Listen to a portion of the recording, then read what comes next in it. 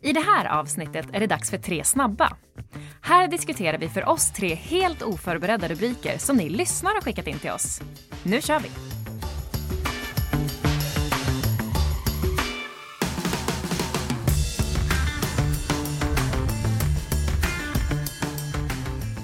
Det här är podden Den nya kroppen. Podden som tar dig hela vägen från topp till tå, från hud till själ och allt däremellan. Vilken vacker rytm du fick till idag. Ja, visst. Jag har övat hela morgonen har jag gjort det. Och hur är det med Annika idag då? Det är fint tycker jag. Jag har fått en löprunda nu innan inspelning. Jag är hyfsat på banan. Hur är det med dig? Jo, det är bra. Jag böjde mig framåt här i morse och skulle plocka upp någonting och kände att jag också hade varit aktiv i helgen. Diverse olika, så sprang intervaller igår med sonen som vi gör. Det är den här mysiga liksom bondinget. Man bondar så fint man står och skriker på sin son, spring snabbare. Spring snabbare. snabbare. Det finns inget bättre sätt att knyta starka band mellan en far och en son, har jag upptäckt. Nej. Nej då, det är skämt att sitta. En fantastiskt trevlig sysselsättning måste jag säga. Att få träna med sina barn är verkligen någonting jag har sett fram emot nu när de är så stora så att det faktiskt går att göra det med dem. Så det är jättekul. Nej, men det har varit schysst så att jag har lite träningsverk idag. Jag gjorde väl kanske lite annat också, men sådär. Så det är gött att känna liksom kroppens konturer lite sådär. Du, jag är väldigt nyfiken på vem det är som har skickat in 3 snabba till oss den här veckan. Ja, du har liksom lagt upp det, du la upp det vid förra inspelningen att du hade liksom lejat någon som har skickat in och att det skulle vara frågor som var right up my alley som du uttryckte det. Så jag är mycket nyfiken. Ja, jag har ju som sagt inte läst frågorna, men beroende på vilken person det är så är det inte speciellt svårt att förstå åt vilket håll det kommer barka. Okay. Och antagligen att de kommer ha lite humor i sig också. Okay. Och jag tänkte det blev nämligen då den naturliga förlängningen av förra avsnittet 3 snabba, där vi hade mannen, myten, legenden LG Skog som hade skickat in. Men han hade bara skickat in 2, men eftersom vi känner honom så bra så kunde vi liksom hitta på en 3:e i hans namn. Ja. Och han har ju en podd som heter RV-podden som han har tillsammans med Peppe. Och är det Peppe som har skickat in nu alltså? Så vem annars än Peppe har jag bett skicka in. Så att jag tänker vi samlar dem på hög, våra kära poddkollegor här. Så det blir 3 snabba ifrån Peppe Lindholm den här gången. Löparen, trummisen och skäggbäraren extraordinär. Det är en extremt trevlig och härlig människa. Precis som Elgen, så här som man bara blir glad av att vara runt omkring. Så nu kan vi glädjas åt att vi har 3 snabba rubriker att ta tag i från Peppe. Men så min fråga är till dig då, Annika, är du beredd på 3 snabba ifrån Peppe? Jag tror det. Du tror det? Ja, vi ska nog vara lite oroliga tror jag faktiskt. Ja. Men då kommer här då. Den första ut i 3 snabba är split shorts. Får alla ha det? Första. Och då, du som är mer bevandrad, förklara för våra lyssnare, vad är split shorts för någonting? Jag kommer säkert uttrycka mig fel också, men jag tänker mig sådana löparshorts alla, vad kan det vara, alla 80-tal.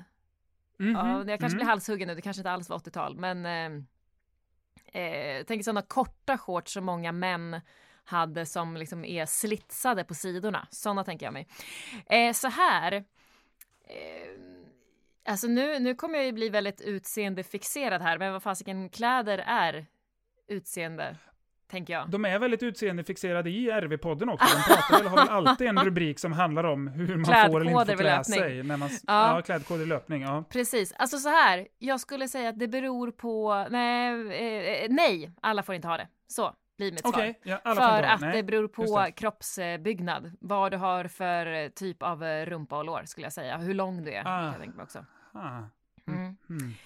För att det ska vara För att dels för att det ska vara snyggt, men sen så också det måste liksom gå ihop med din övriga stil. Jag skulle ju till exempel inte digga det på någon som är så här nördlöpig. Så som är, alltså så här, jag skulle nog faktiskt inte tycka det var så snyggt. Ja, faktiskt så.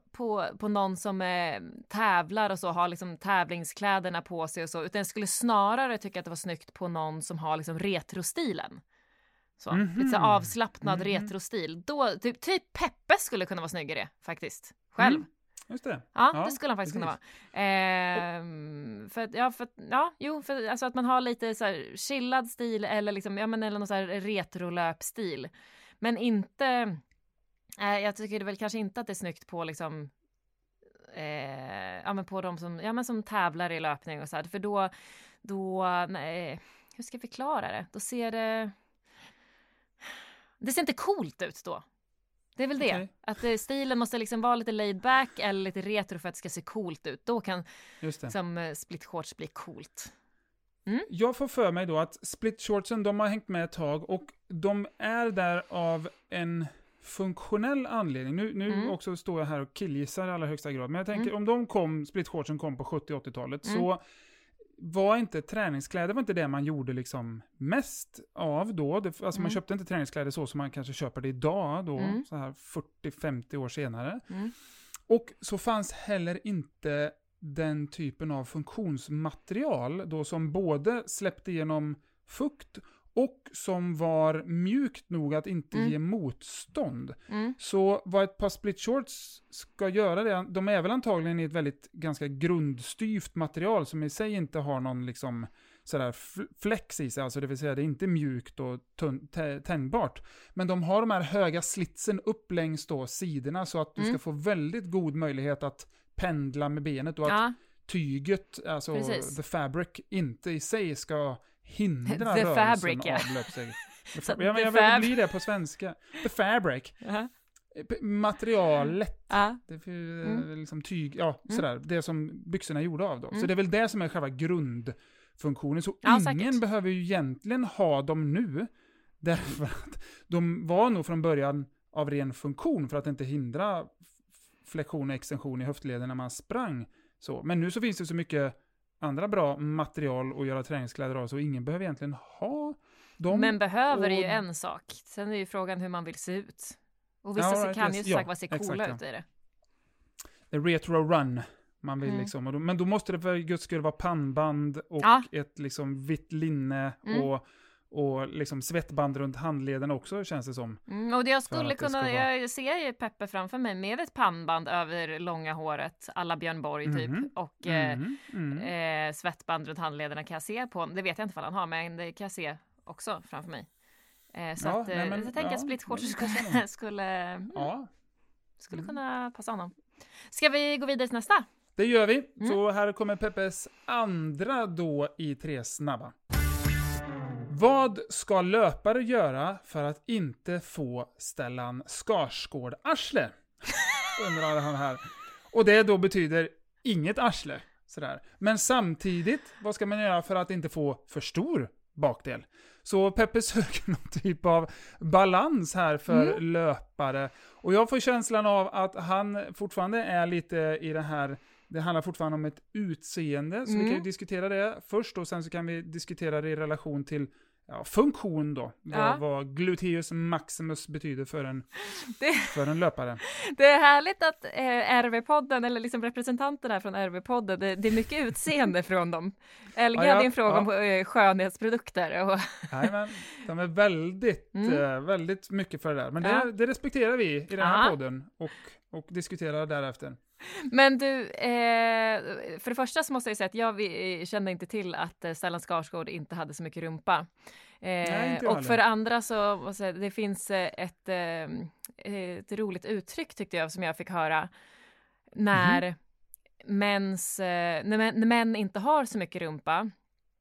All right. Utan den går liksom ihop med ryggen typ bara.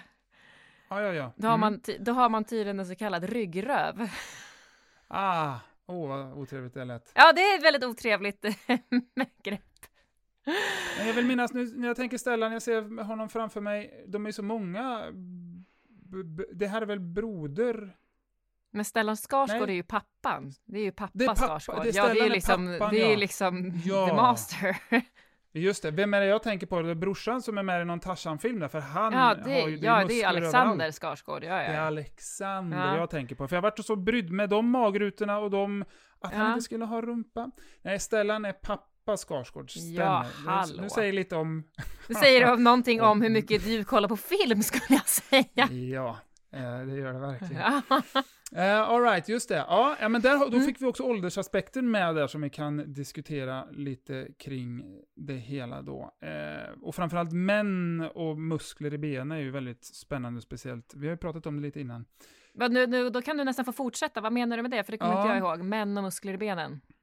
Jo, det här med att vi har pratat om att i tidigare avsnitt här, när vi har pratat om bindväv och så vidare, hur när vi blir äldre så förvandlas våra muskelfibrer till mindre energidragande, mer kollagena fibrer. Så att vi får mindre muskelmassa. För att bära mycket muskelmassa, det kostar väldigt mycket energi och underhålla, och det måste i sin tur underhållas med träning och rörelse för att bibehållas då. Och då är kroppen lite så här check, den tycker att det är inte så långt kvar nu ändå på den här gobben. Så att vi tar och är lite energismart här istället, och så byter vi ut de här muskelfibrerna mot mer kollagena fibrer. Alltså och när du säger kollagena, bindvävsaktiga menar du då?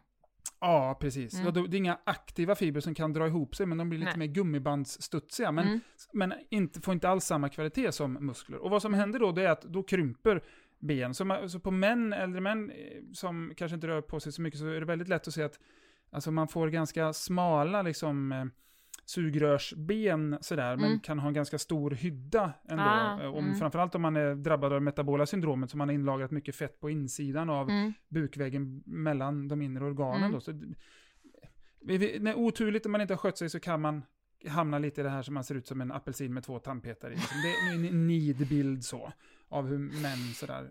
Så. Och då försvinner rumpan med det också då. Det blir mer kollagena fibrer i rumpan, mer bindväv i rumpan, så den krymper just av den anledningen då.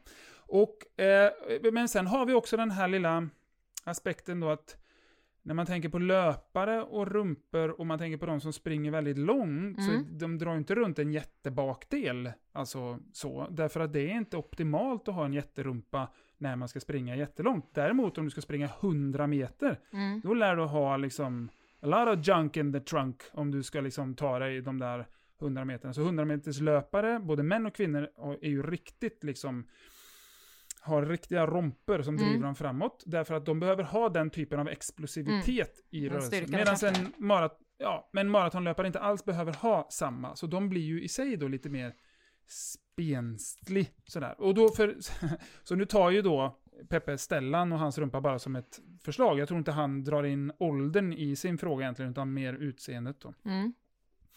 Så en löpare, för att få liksom bra fart i rumpan, så att man kan springa också med den och inte bara springa med sina framsidor av låren då, vilket väldigt lätt händer. Och baksidor i och för sig använder man ganska mycket i löpning också, om jag får be.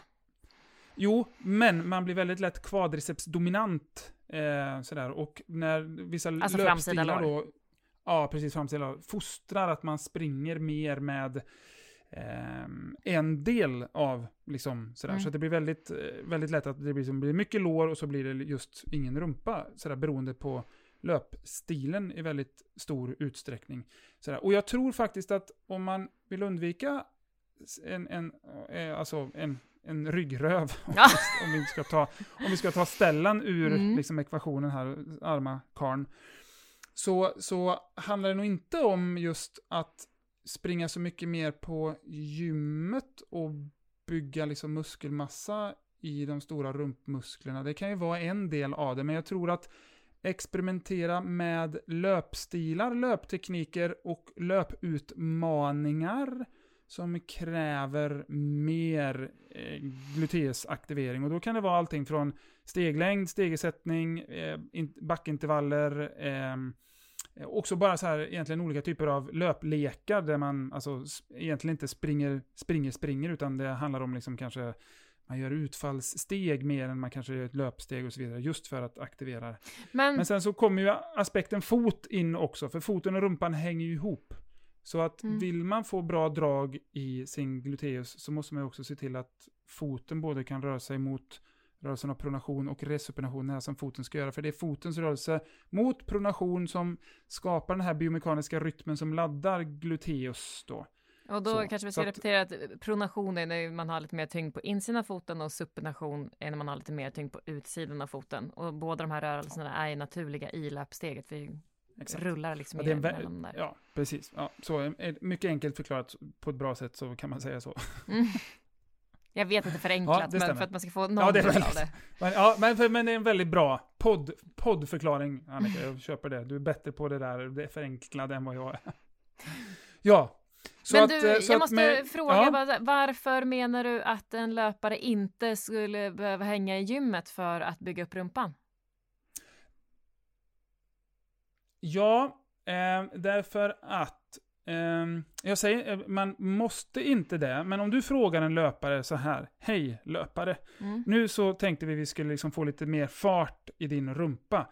Vad är du mest intresserad av? Om du får välja nu, du har 2 alternativ. Vi går ut och så leker vi mer löpning. Vi är utomhus vid den miljön du älskar, du får på dig löpkläder, du får på dina löpskor och så gör vi massa med rolig löpteknik som får igång rumpan på dig. Eller ska du lösa ett gymmedlemskap, sätta på dig gymkläder och så går vi in i det här gymmet och gör någonting som du i grunden absolut inte är intresserad av. Om jag ska vara lite svart och vit i det hela. Så är det, du har svårare att få in en löpare i gymmet, men jag säger inte att det är sämre. Jag säger bara, för när jag jobbar mycket med personer, det handlar alltid om att komma till lösningen så fort som möjligt. Det kanske finns en väldigt bra lösning, de är inte intresserade av den lösningen. Då kommer det inte bli en lösning. Men det handlar alltid om att charma folk och liksom få dem och då gärna ligga så nära som möjligt där de är intresserade av.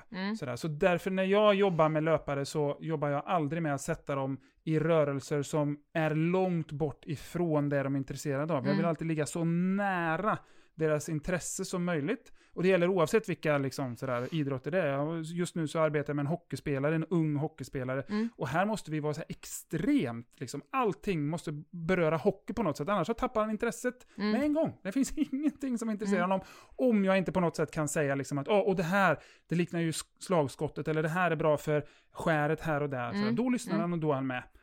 Så att för mig handlar det väldigt mycket om, när jag ska få människor att hoppa på, så måste jag liksom vara så otroligt nära deras så. Sen kan det finnas löpare som tycker det är skitkul. Du till exempel har ju ingenting emot att liksom köra tung styrketräning så sett då. Men har man en person som bara springer och liksom inte har tid med mycket annat, inte intresserad av mycket annat, och vilket då liksom jag skulle säga att de absolut flesta som ligger på något sätt i det facket, så där skulle jag säga. Men som sagt, det är inte dåligt att gå på gymmet, det är bara svårt att gå på gymmet. Ja, för här har vi lite, i den här frågan har vi lite olika åsikter, hör jag med och lite delade meningar och tankar. För ja, visst så är det. Men det beror nog på att vi jobbar med 2 helt olika liksom, klientkategorier också. Men jag tänker ju också, för att jag tänkte du började med att säga att en långdistanslöpare inte ska ha någon stor rumpa och så. Nej, inte att de ska, inte att de inte ska. Att de inte har så stor rumpa om det jämför med en 100-meterslöpare. Ja, nej. Men jag skulle också säga att det beror på vad för typ av långdistanslöpare du är. För är du långdistanslöpare i terräng till exempel? Är du långdistanslöpare på så sätt att du är triatlet och ska avsluta ditt lopp efter en massa simning och cykling, så ska du avsluta med ett maraton. Då är det inte helt, då skulle du absolut kunna ha lite mera rumpa. Men de springer inte det maraton något speciellt fort. Nej, men grejen är att på grund av att de inte har rätt rumpa. Så jag tänker, det jag jämför med, det är Kipkete och Usain Bolt. Ja. Det är bara för att skapa ytterligheterna. Liksom, då så de gör bara en grej. Då förstår jag. Ja, där är det ju såklart en ganska ordentlig skillnad. Men, det är när man liksom tar ytterligheterna.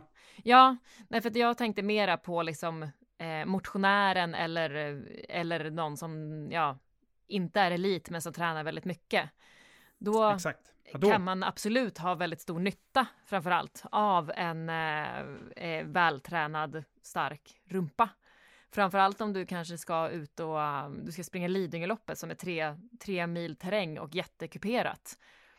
Då kommer ju den som är starkare och har starkare och mer välbyggd rumpa till exempel att klara de där backarna mera utan att, eller bättre utan att liksom, ta slut av det. Exakt. Eller om det är så här, tekniska banor och så där man måste vara snabb och explosiv på vissa ställen. Ja, och det håller jag med om. Så, att, så när man är liksom mittemellan tränad, och, alltså en vältränad rumpa, det vill alla ha av alla anledningar. Det ser både bra ut och det gör att livet blir bättre. Så sett. Och nu ska jag säga, Kipketa, han har en väldigt vältränad rumpa han med, men för hans ändamål.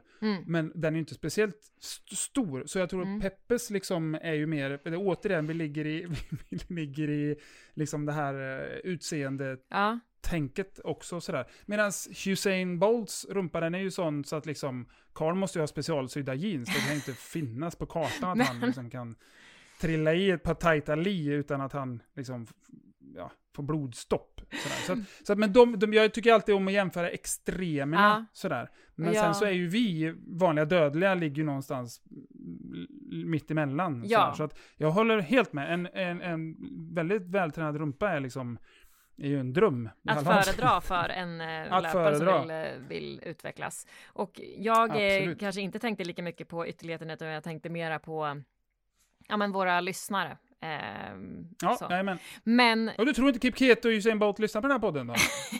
Jo, absolut. Det är bara, eller de har ju för sig sagt att de gärna vill det men att de inte förstår. Så att det är därför nej, just det. Så de fick ett mejl från deras agenter. Det jag skulle säga med där att om löpare ska för att då få till en rumpa och inte behöver ha någon ryggröv, så skulle jag säga då skulle jag ju faktiskt säga tung styrketräning. Sorry. Visst. Men för att bygga volym. Nej, exakt. För att bygga volym av rumpan så är det tung styrketräning liksom som gäller. Och sen överhuvudtaget, jag tänkte på det just hur man får löpare att träna upp sin rumpa till exempel, för den är väldigt viktig just för i din löpstyrka. Och för att bli en hållbar löpare, och framförallt som sagt om du ska springa i backar och så är det jättemycket rumpa som jobbar.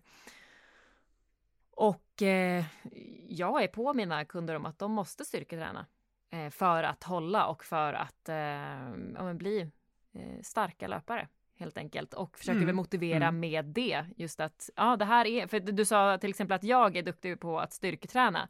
Men grejen är att jag tycker inte att det är särskilt kul. Alltså jag gillar inte styrketräning, men jag gör det just för att hålla för löpningen och för att jag vet att jag har fördel av att ha en stark rumpa till exempel. För att jag orkar göra snabba förflyttningar och sådär. Som en sån sak bara som om man är i ett lopp och det är folk som är i vägen för när man säger så, man måste trixa sig fram lite grann. Då är jag stark i kroppen, så kommer jag inte liksom förlora så mycket energi på att kanske zigzacka lite eller hoppa upp för någon trottoarkant och ner igen för att bara ta mig förbi lite folk. Eller om det kommer krävande backar till exempel. Och sådär. Så att, jag skulle som sagt det för att undvika den där ryggröven för den vanliga motionären, så tung styrketräning. Och du sa för sig en sak som är väldigt bra, backintervaller, för då får ju rumpan jobba mycket också. Den är, det vet man när man sprungit, då är det som två stumma liksom bowlingklot när man kommer högst upp. Skinnkalvarna. Man liksom, skinnkalvarna är det när man liksom tagit sig. Det är en god känsla. Och då känner man liksom att man har sådär gjort det. Bra Peppe, så vårat råd är då in i gymmet med dig, gubben. Så ska du se att de nog växer på sig. Japp. Innan vi går vidare till den sista i 3 snabba, så vill vi bara flika in och berätta att Annika och jag inte bara gör podd tillsammans. Vi föreläser också. Och precis som i vår podd så föreläser vi om allt från topp till tå, hud till själ och allt som handlar om rörelse, träning och hälsa. Precis, så vill du att vi kommer till er antingen digitalt eller in real life och håller en föreläsning, så hör av dig till oss. Alla kontaktuppgifter finns i infotexten till det här avsnittet. Och du kan även kontakta oss via våra sociala medier. Mig hittar du på Instagram om du söker på Kids and Tell. Och mig hittar du också på Instagram. Sök bara på Soma by Linus. Så hör av dig till oss så hittar vi på något kul. Nu fortsätter vi med podden och den sista ut i 3 snabba. Varför äter alla så mycket? Är den tredje här som Peppe har skickat in till oss. Är det det enda som står? Ja, varför äter alla så mycket är den tredje. Och när jag hörde av mig till Peppe så låg han på en strand på Mallis sådär. Okay. Så han låg där och tänkte på livet, tror jag. Jag vet inte om man har reflekterat över buffén där då kanske på Mallis, varför alla äter så mycket. Och det är liksom det tråkiga törra svaret det är därför att det är inbyggt i vår genetik. Därför att vi kom ifrån en värld där det inte fanns så mycket mat. Alltså våra gener säger åt oss ät upp ordentligt mycket. Vårat naturliga kylskåp är våran fettreserv runt liksom mage, stuss och lår. Och det är där vi ska inlagra allting om det skulle vara så. Tyvärr så hänger den där lilla genen kvar i det moderna samhället då, där det finns kylskåp och vi kan förvara mat hur länge som helst då. Men vi är fortfarande trollade och plågade av den där som framförallt går igång då på socker och fett. Jag tycker den genen är väldigt härligt. Jag måste fråga bara, när Peppe skrev detta och han låg på en strand på Mallis, sa du. Jag vet ju att han ibland jobbar på träningsresor. Var det en träningsresa han var iväg på då? Det var en träningsresa han var iväg på. Det är ju inte jättekonstigt att folk äter mycket, tänker jag, spontant. Men folk går på så här 5 träningspass om dagen. Så det är inte så konstigt. Absolut, så det här är väl motiverat. Ja. Jag älskar ju den här grejen. Jag har ju rest med dem Springtime Travel och med Peppe och dem tillsammans mycket. Och vi var i Portugal där då, så när det är löparveckorna. Löpare har ju en förkärlek för havregrynsgröt. I Portugal finns väldigt lite havregrynsgröt att få tag i. Så de flög ju ner havregryn till Portugal och lärde kockarna att koka havregrynsgröt så att löparna kunde få sin havregrynsgrötsfrukost. Jag kan säga så här, det varierar väldigt mycket kvaliteten på den havregrynsgröten beroende på vilken kock som hade jobbat den morgonen. Jag kunde få allting ifrån liksom en havregrynssoppa till havregrynscement och allting däremellan på något sätt. Kunde man även liksom mura med den, eller? Ja, visst. Om det är en spricka i väggen. Är det någon som har lite havregrynscement? Jajamän. Så kunde man laga det. Så, nej, det var på tal om mat då, sådär. Så att, ja, nej, men så att, men äter du tillräckligt mycket, tycker du, Annika? Eller äter du för lite eller för mycket? Alltså, jag tänkte precis komma in på mig själv här. För att jag tänkte hans fråga är varför äter alla så mycket, och då får jag en tanke kring att han inte äter så mycket. Och nej, precis. Jag däremot äter jättemycket, och jag kan säga jättemycket för att jag vet till exempel, eller varför jag säger det. För att det är ju beroende på vem man jämför med. Men jämför jag med gemene kvinna och typ nästan gemene man, så äter jag alltid mera. Jag tror att jag har för mig att jag äter mer än vad du gör, till exempel. Ja, gud ja. Det gör du absolut. Ja. Och jag äter nog säkerligen mer än vad Peppe gör. Ja. Och jag tänker att som svar på Peppes fråga, varför äter alla så mycket? För att vi är olika och har olika hög förbränning. Och vi har olika kroppar som är olika bra på att ta upp maten också. För min egen del till exempel så tror jag att det både beror på att jag såklart har en hög förbränning för att jag rör väldigt mycket på mig. Ja. Men jag tror också att det kan ha att göra med att min kropp inte tar upp allt.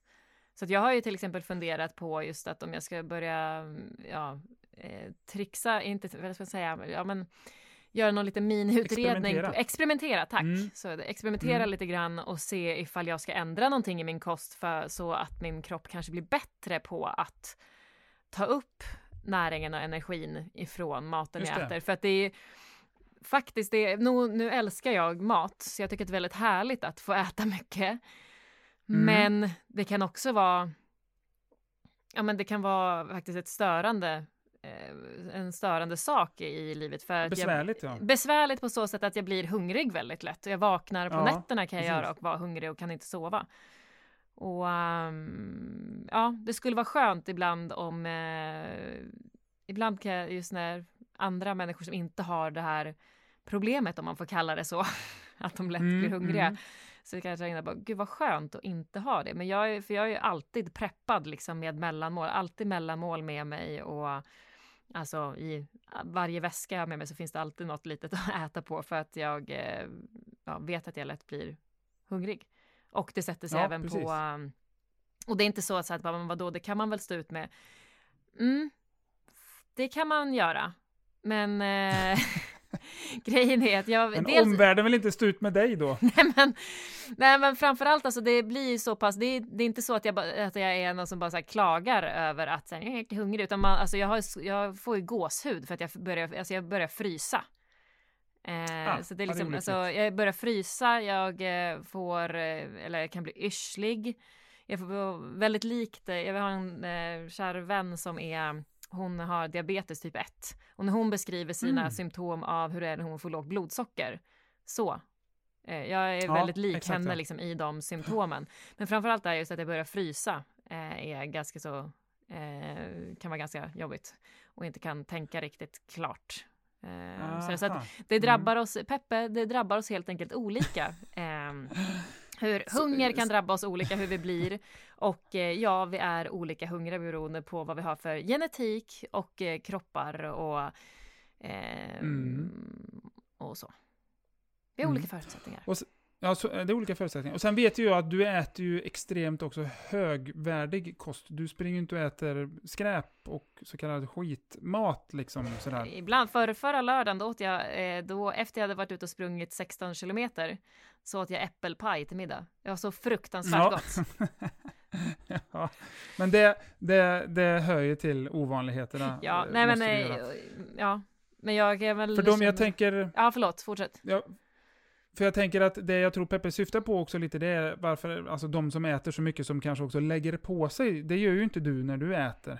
Du gör ju både av med det liksom, därför att du har en sån hög aktivitet och så kanske en hög grundmetabolism då, sån här grundförbränning så, men alla som då äter utan att liksom röra på sig, och det tror jag också är grunden, visst det är genetiskt som jag sa tidigare, men en grundgrej är också det att äter man för dålig mat som är liksom alltså processad så det finns liksom ingenting, det finns inget riktigt värde, näringsriktigt värde i den som kroppen kan jobba med. Det är de här berömda tomma kilokalorierna, och ska du liksom få ut någonting av värde i det då, alltså vitaminer, mineraler och det som också behövs mer än ren energi, så måste man ju äta så otroligt mycket av det dåliga, men du får med dig all energi och den måste kroppen, om man inte gör av med den så måste man lägga på sig sådär, och så men om vi är inne på det spåret, just att om människor äter mycket av sånt som inte kanske är det optimala för kroppen, då är vi verkligen inne på det som du pratade om i början, att vår kropp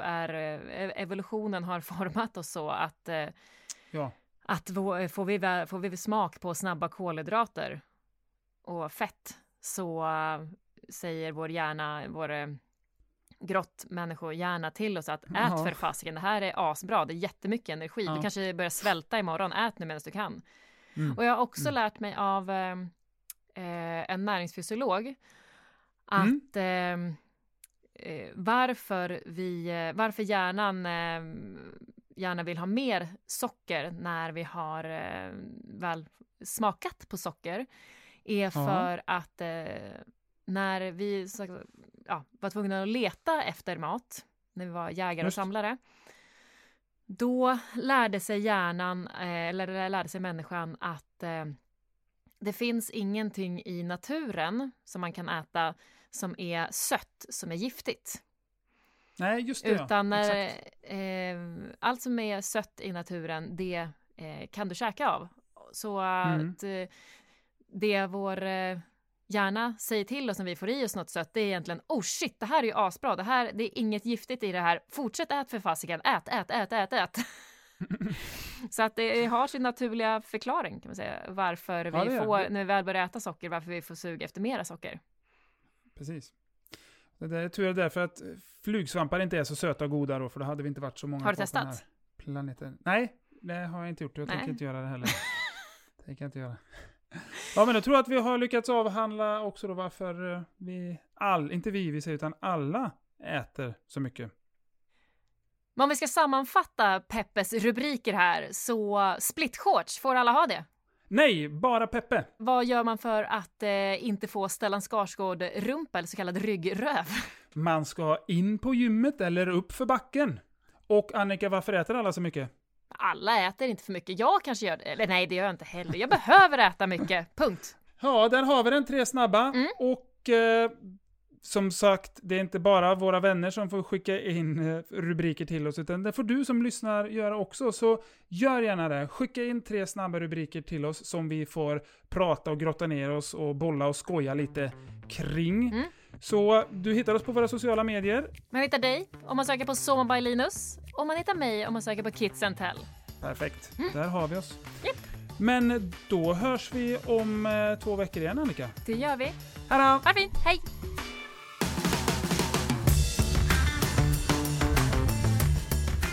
Följ oss på Instagram.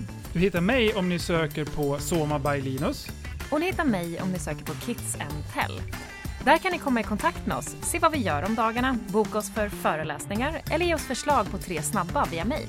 Vi hörs i nästa avsnitt.